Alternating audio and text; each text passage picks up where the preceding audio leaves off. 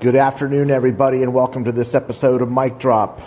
You are here on the Call-In app, a place where you can get any one of your favorite podcasts, either here on the Call-In app or at most of the places you get your podcast subscription, Spotify, Apple, wherever you fill up your queue.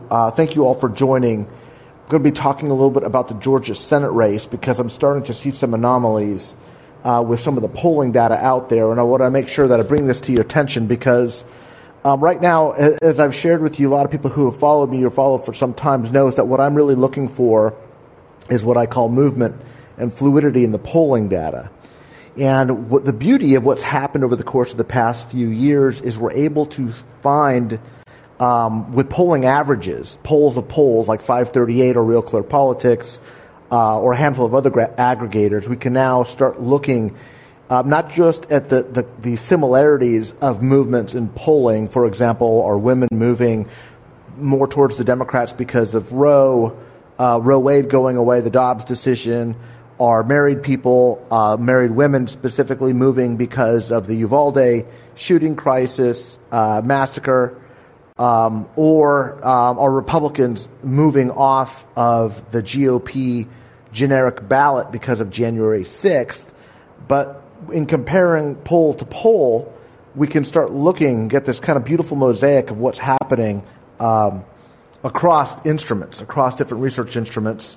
And there are a couple of startling gaps. One of them that I've mentioned and spoken about here on Mic Drop and have been tweeting about quite a bit is this peculiarity of the difference between Joe Biden's support levels, which remain at a historic low, kind of a frightening low if you're a Democrat under normal circumstances, and the Democrats' generic ballot performance, which has been remarkably resilient given the stiff headwinds of an unpopular president of your party and these truly astonishing numbers of the wrong direction, right track numbers. So fully, 77% of Americans think the country's headed in the wrong direction.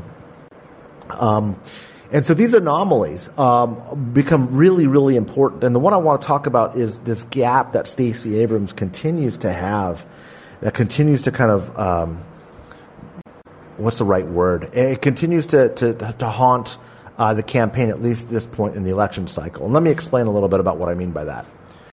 As I mentioned, there is a remarkable overperformance of Democrats on the generic ballot, given the fundamentals of this election cycle as they're heating up.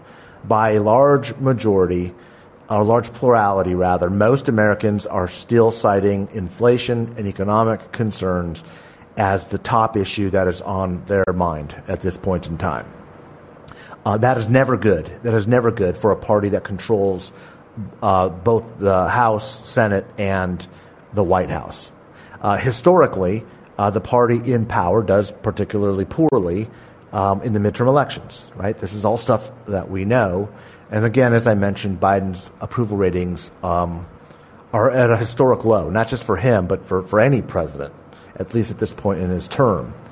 These are three data points that I consider fundamentals. There's a historical track record that create the condition of the environment for voters to be looking through. This is the lens that they are viewing America and their government at this point in time. Not good, by the way. These are not good for the Democrats. But the resiliency of Democrats is something that is quite remarkable. It's not that astonishing for Republicans. The Republicans have always had, I believe, a motivation advantage in virtually every election, with the possible exception of maybe like George Bush's second midterm elections, which was a horrible year for Republicans because of the war. If you look at 2008, there was no way that John McCain was going to win that race. The Republican base itself was completely flatlining. There was no interest, no enthusiasm for any more appetite for Republican presidents.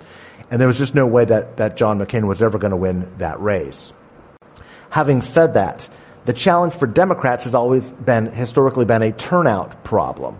It's getting medium to low propensity voters, especially minority voters, voters of color. As many of you know, I talk about Latino voters ad nauseum. This has been a big part of my study. Why aren't Latinos showing up to the polls? And 18 to 25-year-olds, right? This younger demographic. And it's not just a Gen Z specific problem. It's been a problem since 18-year-olds won the rights to vote during the Vietnam War. They had one big bump in that year. Even in the 2008 Obama cycle, there was a small but marginal number of young voters who actually showed up to vote. But 98% of the election cycles since the mid-'70s, since the Vietnam War, there has been a depressed, lower number of young voters. 18 to 25-year-old voters are just extraordinarily hard to have show up and vote, which brings me to this Georgia Senate race. And crunching numbers, looking at polling data all day, I keep seeing this anomalous figure where Stacey Abrams is not getting the numbers that other Democrats seem to be getting. Now, some of this is absolutely specific to Georgia, no question. The Warnock-Walker race is obviously an important one, and it has its own set of cartoonish dynamics. I mean, I can't believe Herschel Walker's campaign is competitive, let alone still alive. I mean, it just tells you how just nuts the environment is. He would have been, a zombie candidate, DOA. The Republicans would have been stuck with his body pulling down the weight of the ticket in that state in any other circumstance, except we're in this bizarre era. But Abrams and Kemp, this is a rematch. It gives us an apples to apples comparison. The turnout, of course, is going to look a little bit different because of some of the dynamics, but it's not too often you get these apples to apples comparisons, these oranges to oranges comparisons. Like, we can literally look precinct by precinct and take a good look at what Stacey Abrams did and when she performed the last time she ran for governor of Georgia against Kemp. Some would argue she won. She would argue she won. And now, 4 years later, the same candidate's kind of squaring off again and taking a look at the fundamentals of the race through both of these lenses. By the way, if you're interested in asking a question, go ahead and shoot them into the chat if you want to write them down. It's much easier for me to take them. If you want to jump up on stage and ask the question, you can jump into the queue there and ask that question. If it's specific to Stacey Abrams or the Georgia race, that's fine. Love to have that conversation. But if it's about anything else, again, I'm looking at numbers all day, every day. So if I haven't looked at it, I can pull it up right here on the computer screen in front of me and take a look at some of the races that you're looking at or questions that you've got. But back to Georgia. Georgia is showing this continuing lag for Stacey Abrams behind Kemp. And she is in a weaker position than Warnock is. We can argue that's because Walker is such a weak candidate. We can argue that Kemp, for whatever reasons, has become a stronger candidate, and I want to visit with that issue a little bit. We can argue it's the national dynamics, but I'm not really buying a whole lot of that. When I'm looking at the cross tabulations, when I'm looking at what Stacey Abrams' performances are like, she is dramatically overperforming with the youth vote, which makes any campaign really, really nervous. And I say this as somebody who's worked at the highest levels on both sides of the aisle. Again, you know me by now. It's a rare place I fill in here in the political spectrum. There's not a whole lot of people that have done campaigns at the levels that I have on both sides. I say that not to make any other point than I know a candidate that has got some fundamental issues, and when you are reliant on the youth vote, you're generally in trouble. Okay? And again, I'm not going to suggest that this isn't surmountable. What I'm going to suggest is we're sitting at about a mid-July timeframe. We're closing on the 100-day window. Once we get into that 100-day windows, the fundamentals of a campaign, the frame, as it were, have essentially been set. That doesn't mean there isn't going to be movement. I'm not saying that. There's going to be movement. There always is. Campaigns matter. I've spent my life doing campaigns. I believe in them. They matter. But the framing of the candidate has largely begun to settle, and you start to look for things like, how solid is my candidate in my own base? What are the fundamentals, again, of the race that we're looking at? I just mentioned three of the most significant ones for this election cycle, at least as I see them for the Democrats, and two on the Republican side. Abrams has trouble in two areas. And I guess there's a way of looking at this by saying Warnock is actually doing better and Abrams is doing weaker. And maybe that's a more optimistic way to say it if you're a Democrat who's really looking and hopeful about Abrams' chance here. Maybe what we can say is, Warnock has somehow been able to consolidate the vote combination, the voter group combination that he needs to put himself in a better position to win this thing. But I'm convinced that Abrams is over-reliant on a couple of different demographics that are going to be challenging for her to bring this thing home. Again, I'm not making any predictions right now. I probably will in the fate of this thing as we get closer to the election cycle. I think we're going to get a clearer look at not just this race, but all of the races, who's going to control the Senate and what the House outlook looks like. But here's my prognostication. Abrams is over-reliant on 18 to 25-year-olds. She's winning over 60-40. She's doing better than any one of the four statewide candidates in Georgia right now by a good margin. That's good news. The bad news is when you're over-reliant on a base that has historically underperformed, it's a risky bet no matter how you look at it. There's just no two ways of looking at it. That's just cold, hard campaign facts. And when pollsters are modeling, they take that into account, as they should. And what I mean by that is even though 18 to 25-year-olds may make up, hypothetically, 30% of the population, they will probably only make up 18, 19% of the voters in that same universe, in that same group. So when you're doing a poll, you don't have 30% of your responses coming from 18 to 25-year-olds. You have 18 or 19% of the respondents coming from 18 to 25-year-olds. It stands to reason. The weighting, as Tom Petty once said famously, the weighting is the hardest part.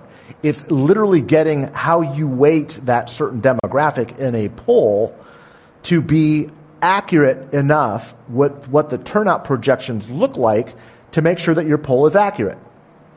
And in this scenario, because of Biden's weaknesses with 18 to 25-year-olds specifically, and Democrats' lackluster excitement, there's an enthusiasm gap with younger voters, there's a less likelihood that younger voters are going to show up, not just in Georgia, but nationwide. Now, there's a lot of people, especially on social media, saying that's not true, that's not the case. We're going to, Gen Z is going to show up in record numbers. I had a good friend of mine who I think is one of the best young minds in America, Jack Cocciarella, worked with me on the Lincoln Project there was talking about some of these strategies. Will they work? They could work. But I would be neglect if I wasn't looking at 30 years, 50 years really, but at least 30 from my frame of reference of experience and hard evidence of saying that this voter demographic just doesn't show up. And Abrams doesn't need huge numbers here, by the way. If she's able to somehow correct for this enthusiasm gap, it is quite possible that she could prove everybody wrong. She could bring this race back into contention and start hammering away at Kemp and start making a difference. But for the moment, I believe youth vote is an issue for Abrams, and I think it's a considerable one because she's so over-reliant on those for her favorables and her polls. The second, and this is where Abrams did prove everybody wrong, myself included. The last time she ran for governor, her operation had an extraordinary get-out-the-vote program, built remarkable, amazing, jaw-dropping infrastructure, and was able to turn out specifically a black vote in a way that Georgia had not seen. There's a growing Latino community. The numbers were 30,000. You guys know I work closely with Chuck Rocha. Chuck did a lot of good work in Georgia. We were sharing a lot of information back and forth in the 2020 cycle, but I'm talking, of course, about the 2018 cycle. She was able to overperform what most pollsters guessed, which is what really put her into contention. And then there's this third element, this third group, which is the group that the Lincoln Project, and I was very obviously involved with this voter targeting demographic. These college-educated suburban women who have kind of had it with the GOP. They're very anxious about whether the Democrats can be a moderate party or whether they're going to be consumed by the left. And this is a real critical constituency for a Stacey Abrams. Really critical. In fact, this is where Warnock, if you look at the crosstabs, this is where Warnock is performing better. He's proven to this constituency that he's not going to be this crazy, far-left, woke senator who's going to be advancing kind of these really progressive issues. He's demonstrated and has this relationship with the voters of Georgia that he's going to be kind of the centrist candidate. When you compare him to a Herschel Walker, you start to see him opening up these 10-point leads in the Quinnipiac poll or 7-point leads in USA Today surveys. There's a consistent Warnock lead that I think is just as likely to hold as it is going to be for Kemp to hold his lead over Abrams. So 3 constituencies, quick recap. 18 to 25-year-old voters, Stacey Abrams, I think, is over-reliant on this constituency. The turnout model, which is usually another big variable that Democrats have, Abrams has proven twice in a row that she can get these voters to turn out in contention in a way that makes her competitive and actually carried the state in part by Joe Biden. And this is where progressives really want to attack me because everybody thinks that Stacey Abrams somehow did carry Georgia all by herself. That's quantifiably not true. We absolutely needed what she did. It was remarkable. Like I said, I've never seen those numbers before, but those numbers alone don't get you there. Even if she brings those first 2 home, here's her big problem. It's college-educated suburban Republican women. Stacey Abrams did not turn those voters out for Joe Biden. Okay, the Lincoln Project did. That was the work that we were doing. And here's the real important data point. We moved these voters 9 points, 9 percentage points of these voters did not vote for Donald Trump. They voted for Joe Biden. If you look at the results in Gwinnett County, DeKalb County, the counties surrounding the urban core of Atlanta, this is where Biden moved that suburban vote. This is where we were pushing Republicans to move off of Donald Trump. That combined with Abrams' capacity to overperform historical standards with minority voters, that's how you win Georgia. You can't do just 1. You can't do just 2. You've got to hit on all cylinders with all 3. You have to. Okay? Warnock is there. Warnock's, he's got to start letting the cement dry right now and start locking this race up. And then if he starts to pull further ahead from Herschel Walker, you will see Warnock start reaching into his own voter base and communicating on behalf of Abrams to bring his base that he's set in stone to come home, hopefully, for Abrams. But Stacey Abrams is not there. And she's one of the few Democratic candidates nationally that is having difficulty putting this race into play, while most other Democrats are. And again, it's the strangest thing, because basically what I'm arguing is there's an anomaly inside an anomaly. The Democrats should not be doing as well as they are right now.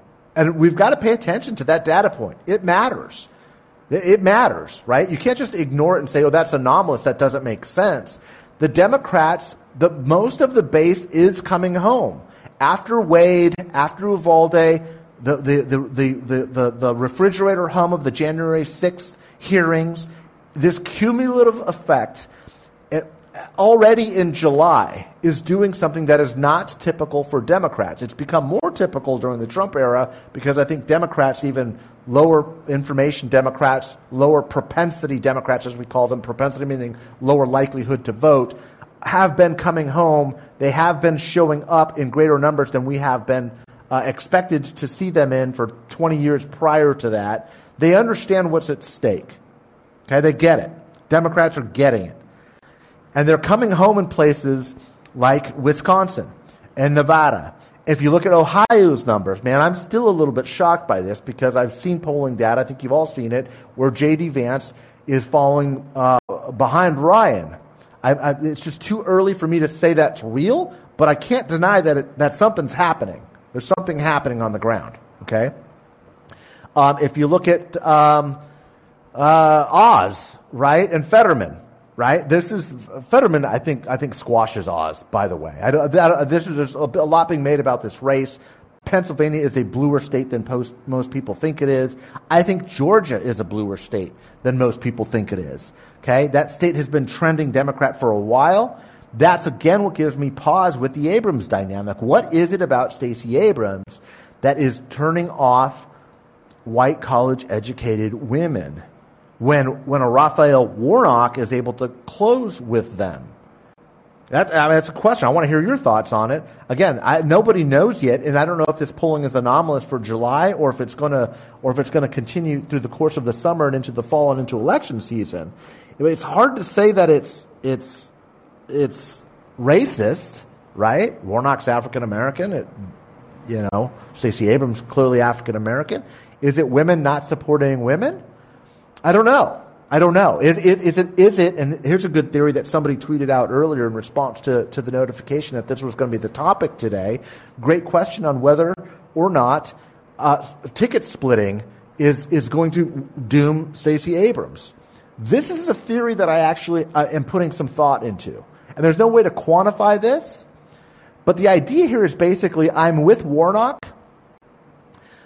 This is a conservative-leaning state. It's a center-right state, even though I'm arguing it's a blue state and trending that way. This is clearly a state looking for moderates.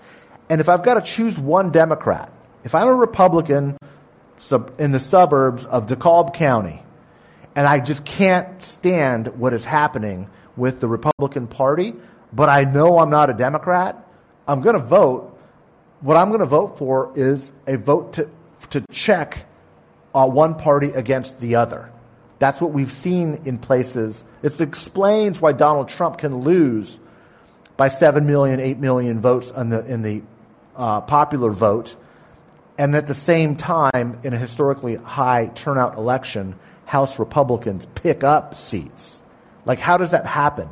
The only rational answer there is voters, especially these swing voters, are consciously voting to check one party against the other. This is not a mandate at all for either party, and both parties make this mistake. You're going to hear me say this over and over again when I keep reminding people as we get closer into the election cycle that negative partisanship is a real thing. Negative partisanship is the idea that people vote against things, they vote against parties, they vote against candidates, they don't vote for candidates. They vote against extremist elements, okay? And of course, look, if you're listening to this podcast, if you're listening to this discussion, you are far, far, far more engaged than 95% of Americans. You follow this stuff. You're a political junkie. Most normal folks, and I consider myself completely abnormal because I'm here hosting the podcast, and all I do is look at polling numbers all day long, right? So I'm not normal. It's not a criticism, but this is not what normal people do all day. This is not what normal folks do. Okay. More and more are, because understand that the stakes are getting higher. But when you understand and have your preferred candidates and have a strong rationale as to why, you're not moving anyway. You're not who campaigns are talking to.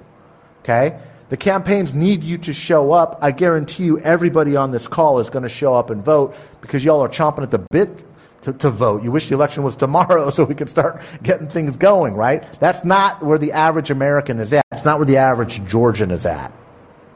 And I say all of this because Abrams has this gap between the generic ballot and the gap between her and where Warnock's ceiling is at is a problem that I guarantee you the campaign is looking at over and over and over and over again. And here's the really interesting struggle. Here's the heated debate that is going on in that campaign. And I love this because this is the part of the campaign. I love being I love getting the ball and taking my shot in the middle of a campaign under this environment. Okay, because here's the debate that's going on in Abrams' campaign. Because they are so popular with young voters, do they continue dollars and precious resources in that direction, knowing that the likelihood of overperforming with that constituency is highly unlikely, except for Abrams has done it before, or the person at the other end of the table is going to be fighting, no, we need to bring home these white, suburban, college-educated Republican women. Why is that a good strategy? Well, that's a good strategy because they've shown in the last 18 months, in the last election cycle, they're willing to cross over for the right candidate. They're saying they did it. They voted with their feet. They showed up and they actually pulled the lever for Joe Biden. It's quantifiable. It's true. It's happening. Both of these are good strategies. Both of these are entirely legitimate. You can't do both. You can't do both because the message is, I'm going to put one after that vehement statement right there. I'm going to qualify it just a little bit. But these constituencies, 18 to 25-year-olds, are not motivated by the same thing as a mother driving a minivan, soccer mom, 2 kids, focusing on getting her kids to soccer practice, are motivated by. It is possible that Roe Wade changes that dynamic. It's possible. Okay? But we're not seeing it in the numbers yet for just Abrams. Okay? Warnock's sealed the deal. He needs to lock it down. I'm not saying this race is over, but he is outside the margin of error in virtually every poll now, and Herschel Walker's prospects are not looking better. They're actually looking worse. Find out he's got more kids out there. He says something else just incredibly stupid. He's an extraordinarily undisciplined candidate without the charisma and without even the base that a Donald Trump had. Herschel Walker, of course, is a celebrity in the state of Georgia, but nothing that a Donald Trump was. So that's the way that I'm kind of looking at this race. That's the way that I'm sizing it up. I think Abrams has got some really significant challenges. Can they be overcome? Yes. Is it likely? No, because they're moving in 2 different directions. Her voter base, the way she gets to 50%, the way she closes the 7-point gap, isn't big enough. There are not that many youth voters to be had to get 7 points. I would argue there are more voters by going to the center because, as I just mentioned, in 2020, we moved 9% of Republicans from Trump to Biden. So it's been done before. It's been done before. In the numbers that you need. Okay? The challenge, again, for the Abrams campaign is that she's got to do both. She's got to do both while still firing up her infrastructure, firing up her networking, getting that minority vote out that she needs. One quick thing, and if we don't have any questions, I don't want to just keep going on about Georgia unless you guys want to keep hearing from me. You can send a note and say, keep going, and I'll get deeper and deeper into the nerdiness of this stuff. But there is something else that is really fascinating about this race, at least at this point. Both candidates have positive approval ratings. A majority of Georgians actually believe both of these candidates are honest, right? Which is that's not terribly atypical for Democrats. Of course, Republicans think Democrats are lying on everything, but to get to a majority of voter support in Georgia, you've got to be getting some Republicans saying Stacey Abrams is honest. She's also liked. It's not that they don't like her. I'm not saying they love her, but her approval ratings are over 50% also. They're in positive territory, which is in this environment. That's the peculiarity. That's not normal. What they're saying, though, is I like her, not voting for her. Okay? Not a lot, but enough to keep her in this struggling range. And again, this is that argument, that ticket splitter argument that I've heard that I'm kind of liking more and more. And I'm going to be looking more and more at data, and I'll report back. But if you guys are seeing anything too, send me any information that you're seeing in that regards. Another point I want to bring out. Kemp and Perdue, this is a pretty nasty battle in the Republican primary. And this is what I'm about to say defies conventional wisdom. but this comes from doing a lot of campaigns. If you had the choice as a campaign manager or as a political consultant of managing a candidate like Stacey Abrams and not having a bruising primary the way Kemp and Perdue did, or having one, this is going to sound strange, you'd rather have one. It's far better to have a contested primary the way Kemp did against Perdue than to not have a primary challenger the way Stacey Abrams did. Why is that? It's two reasons. The first is when you win the race, you've tested a message that works. Okay? You've tested a message that works. You've literally won the campaign, and you don't need to prove that in a poll or with focus group work or any analytics you're doing on social media, because you just proved it at the ballot box. You just won the race. That doesn't mean that isn't going to change. Of course it will change in the general, but you've just had your candidate win, and that's the second point.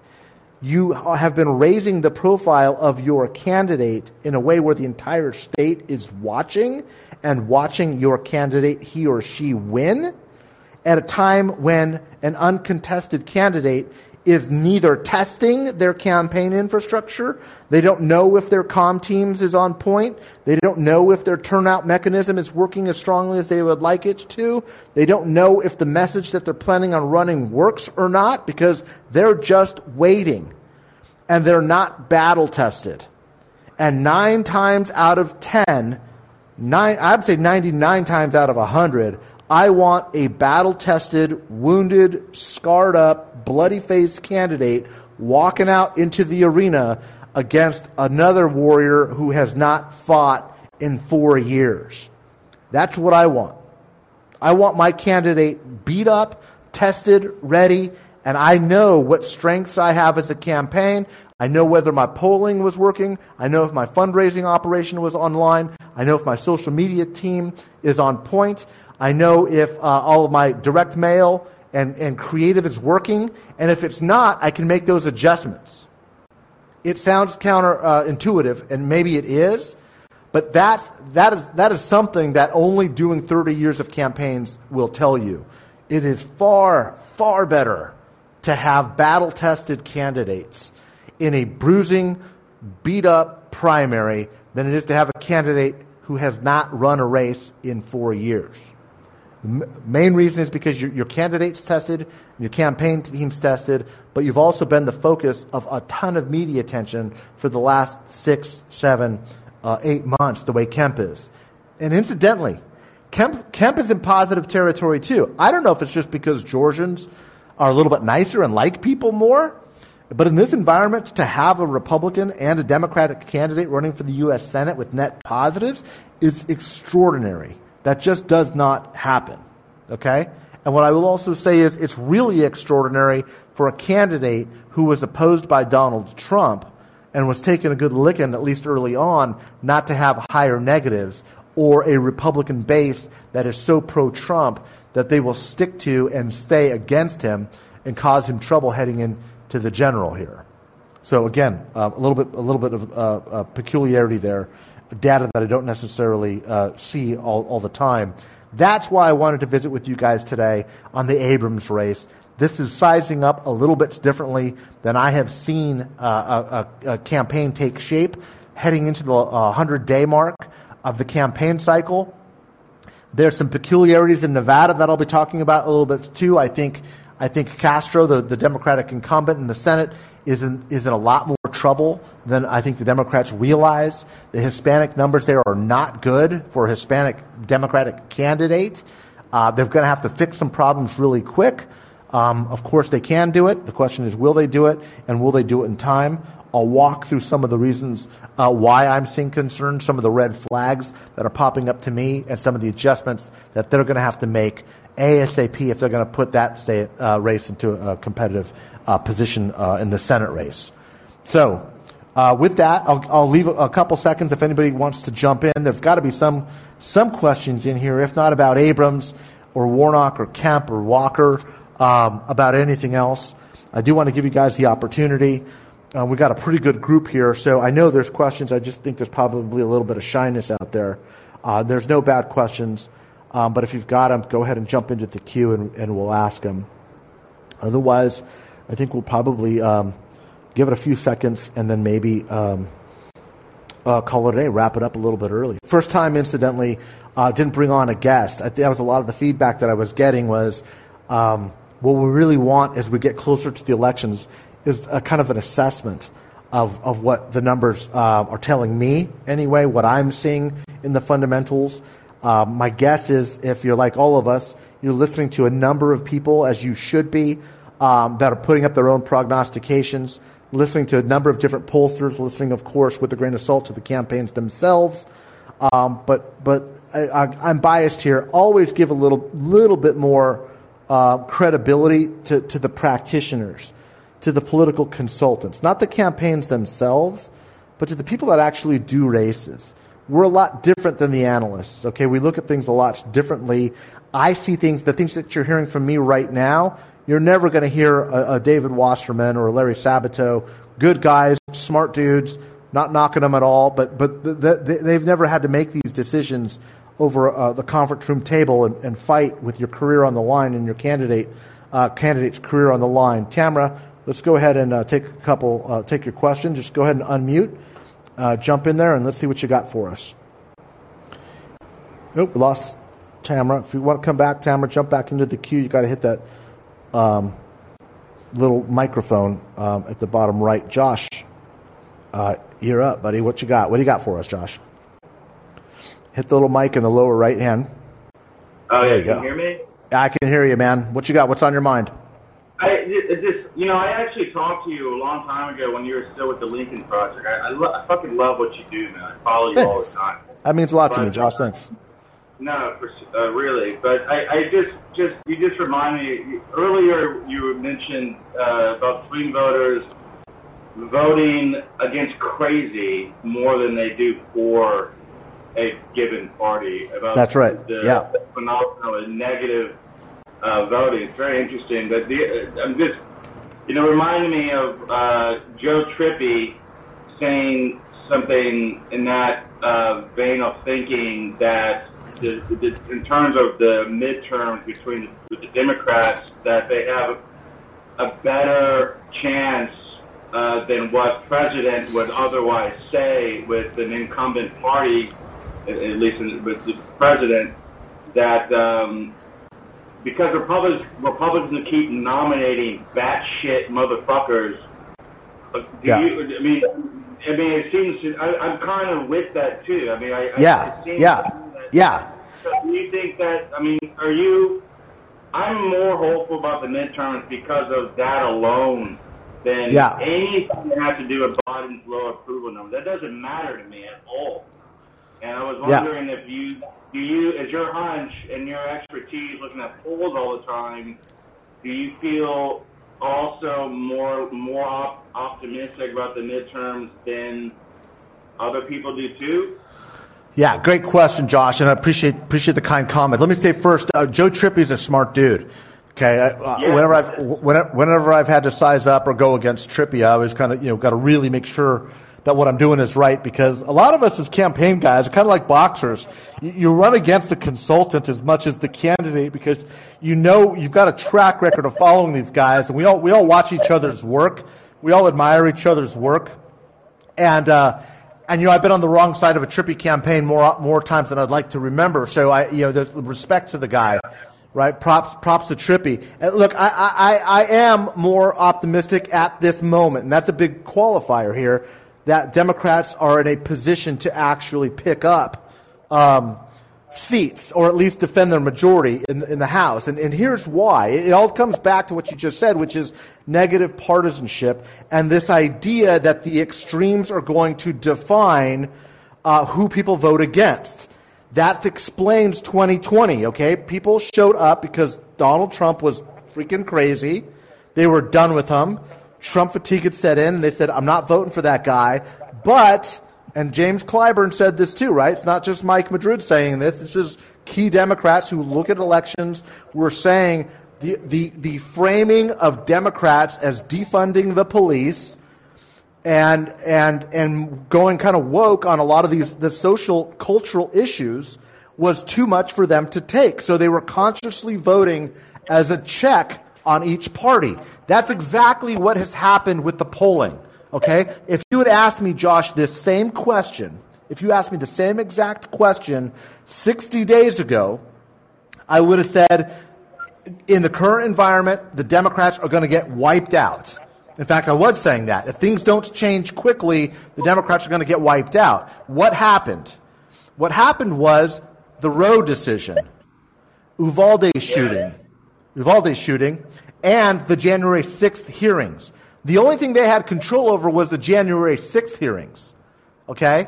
But Uvalde and the abortion decision were, as horrible as the situations are, that's like political manna from heaven. You don't get those gifts sent to you very often in a political campaign, and the Democrats are doing a good job of mobilizing around them. The question is going to be, can they sustain that for the next 100 days?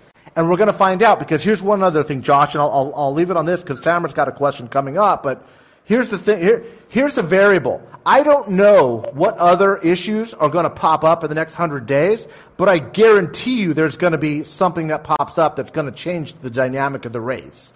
I don't know what it's going to be. It could be Donald Trump doing a perp walk, right, and being handcuffed and being led to prison, right? It could be him announcing, which I think he probably will in the next 3 or 4 weeks. It could be, Ivanka Trump jumps in. I mean, I don't know what it's going to be. It could be a whole range of things. It could be something in the foreign policy arena. Yeah, exactly. And so those narratives, as a campaign professional, those are the things that you can't foresee. You've got to be smart and nimble enough to make those adjustments. But you hit it right on. Trippy's right. It's what I was saying over the past few weeks is the Democrats were given this gift, and they are more than happy, the Republicans are more than happy to have the Herschel Walkers, the Mehmet Oz's, the Ross Johnsons creating this right-wing nutbaggery around the GOP brand that is not helping with suburban college-educated women. It's killing them. Right on. All right, man. All right, brother. Thanks, Josh. Thanks for the question. Thanks for joining us, and keep them coming. Appreciate it. Up to good work, buddy. Yeah, Tamara, you're up. Hey, Mike. Hey, how are you? Good job. Good. We got that mute button undone. Sorry about that. Nope, no problem. Thanks for joining. What's up? What's on your mind? Hey, just found this podcast. Love it so much, and love that I can actually ask you a question. So we keep hearing, on Twitter and various places, you and many other former Republicans saying, that Dem messaging is lousy. They're not fighting aggressively enough, or maybe not dominating the narrative the way that Republicans do, and not maybe on the right topics. And, many of us out here are seeing it, and we agree, and we feel kind of like, at least I do, like we're on a bus heading for a cliff, and we don't know what to do. And so my question is, how do we or is there a way for us to help get Dem leadership and campaigns to course correct before we lose it all in November? Like, is anybody listening?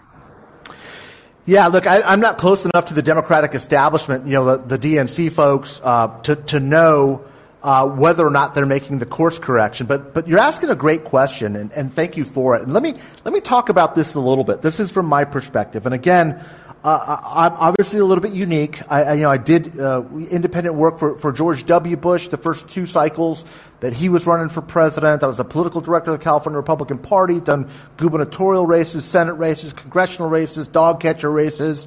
I also worked, obviously on the Lincoln Project and got to know, did Antonio Villaraigosa's campaign. We lost in the primary against Gavin Newsom. But I'm close to a lot of Gavin's people and share thoughts and ideas on how the approach of messaging can work and work better from Democrats trying to be more competitive in some of these areas. Let me back up, though, and answer the question this way, because there is a difference between Democratic and Republican candidates, and there's a really big difference between their consultants and the way that we fight. The first thing to know is Republicans love to focus on cultural issues. And one of the reasons why is kind of in the name. It's conservatives, you're arguing for what is. You're arguing for either the status quo or the past. And Democrats are arguing for the future. And there's really no constituency for what tomorrow looks like in a way that you can rally people around except for on specific issues. And what I mean by that is if you look at when the Democratic Party foundationally and fundamentally changed, it was really with the 1964 Voting Rights Act when Lyndon Johnson signed it into law and said, well, I just wrote off the South for a generation. He was exactly right. And he led the party into what I think is a positive direction of saying, we're going to become a more pluralistic society. We're going to fight for equality and freedom for everybody. And the Republicans found an opening and said, hey, if you're willing to give up the South, we'll take it.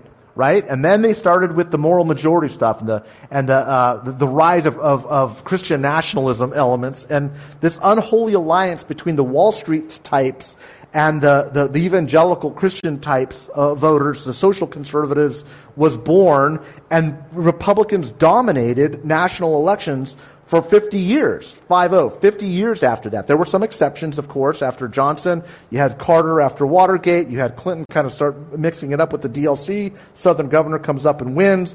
And it kind of ends with Obama, and it leaves this open field. Long way of saying this. Republicans, when we show up to a fight, we're concerned about winning the race. When Democrats show up to a fight, they're concerned about getting the answers correct. Okay? Democrats believe that if they have better policy ideas and better policy solutions, that people will vote for them for that. That is not the way voters make decisions. It's why you see on Fox News, and people are like, that's just batshit crazy. This doesn't make any sense. Why are they talking about Mr. Potato Head in drag? Why are they worried about green M&Ms? Cross-dressing. Why are they worried about transgender bathrooms? Why are they worried about all these issues that are not on the minds of 90% of people? But what they're doing is they're fighting on the battlefield within which they can win. And Republicans are really, really freaking good at it. Mm-hmm. The Democrats are really, really bad at it. Yeah. I don't know if that's helpful. It is, and I think that's what I'm seeing. And I'm not going to say it's right that that's what the Republicans do. I just know that it seems to work. Right. And I don't think that we do it. And it's driving me crazy. Because well, let me tell you one exception that is happening right now where the opportunity is for Democrats. As Rick Wilson says, who I worked with on the Lincoln Project, Rick would say that the culture wars are where Democrats go to die. The Republicans are just so much better at it. And there's two huge exceptions right now. One is Roe Wade. The Democrats are on the right side of that issue. And the other is gun control. The Democrats are on the right side of that issue. So what you ought to do is start shoving it down their throats, which is why you start to see those Republican candidates panic and start to change the issue. And you listen to Kevin McCarthy, or if you listen to the Fox News folks, when they start getting John Cornyn on gun control, right? His own people are booing him because he's had the audacity to actually try to work with the Democrats on fixing something. Meanwhile, the Democrats should be just pounding him, and driving it home that he's still extreme. He's still out of the mainstream on gun control. And Roe Wade, again, that is what brought this back. Josh's question earlier was a simple one, which is, is it the extreme candidates, the Republicans putting up batshit candidates, is that enough to win? It is if you make the case that they're batshit crazy. Don't get suckered into what the Republicans are doing, which is, late-term abortion, 15 weeks of viability, infanticide. No, just stick to saying this is what a woman's right to choose is, and you're either for it or against it because the majority of voters and a significant plurality of Republican women are with you. That's how you fight. Fight on the high ground. Fight on the enemy trying to attack up the hill. You've got a huge advantage in a way that I have not seen Democrats have, maybe ever in my career, with two big issues. I hope the Democrats don't screw it up. I've seen them screw it up so many times that it kind of bothers me. But there's a huge advantage Democrats have right now. They can only lose it if they screw it up. If they do it right, they should be fine. Yeah. I hear you. I guess I'm just wondering, are they even listening to any of the folks saying this stuff? But I guess we don't know. Well, that we don't know. Yeah, you just kind of have to watch those voices, those champions, and elevate them and amplify them when you find those giving, hitting on the right message. I do believe. Look, there's some smart guys. Whenever we make those criticisms, we're not saying the Democrats are dumb. We're just saying you guys fight. You're just fighting differently, and you're choosing to fight on a battlefield that is not good for you. And Republicans have been winning races where our issues are not as popular because we force Democrats to fight on our battlefield. And it gives us the home field advantage every time, and the Democrats fall for it every damn time. Yeah. Yep. Tamara, thank you for the question. Thanks for the time. No, I appreciate you too. Thanks for joining, and thanks for being a supporter. Any other questions that I can ask? We're rounding up on the hour here. Thank you guys for bringing those questions. They are meaningful. I hope they are helpful. I'm going to wrap up this episode of Mic Drop by saying thank you again.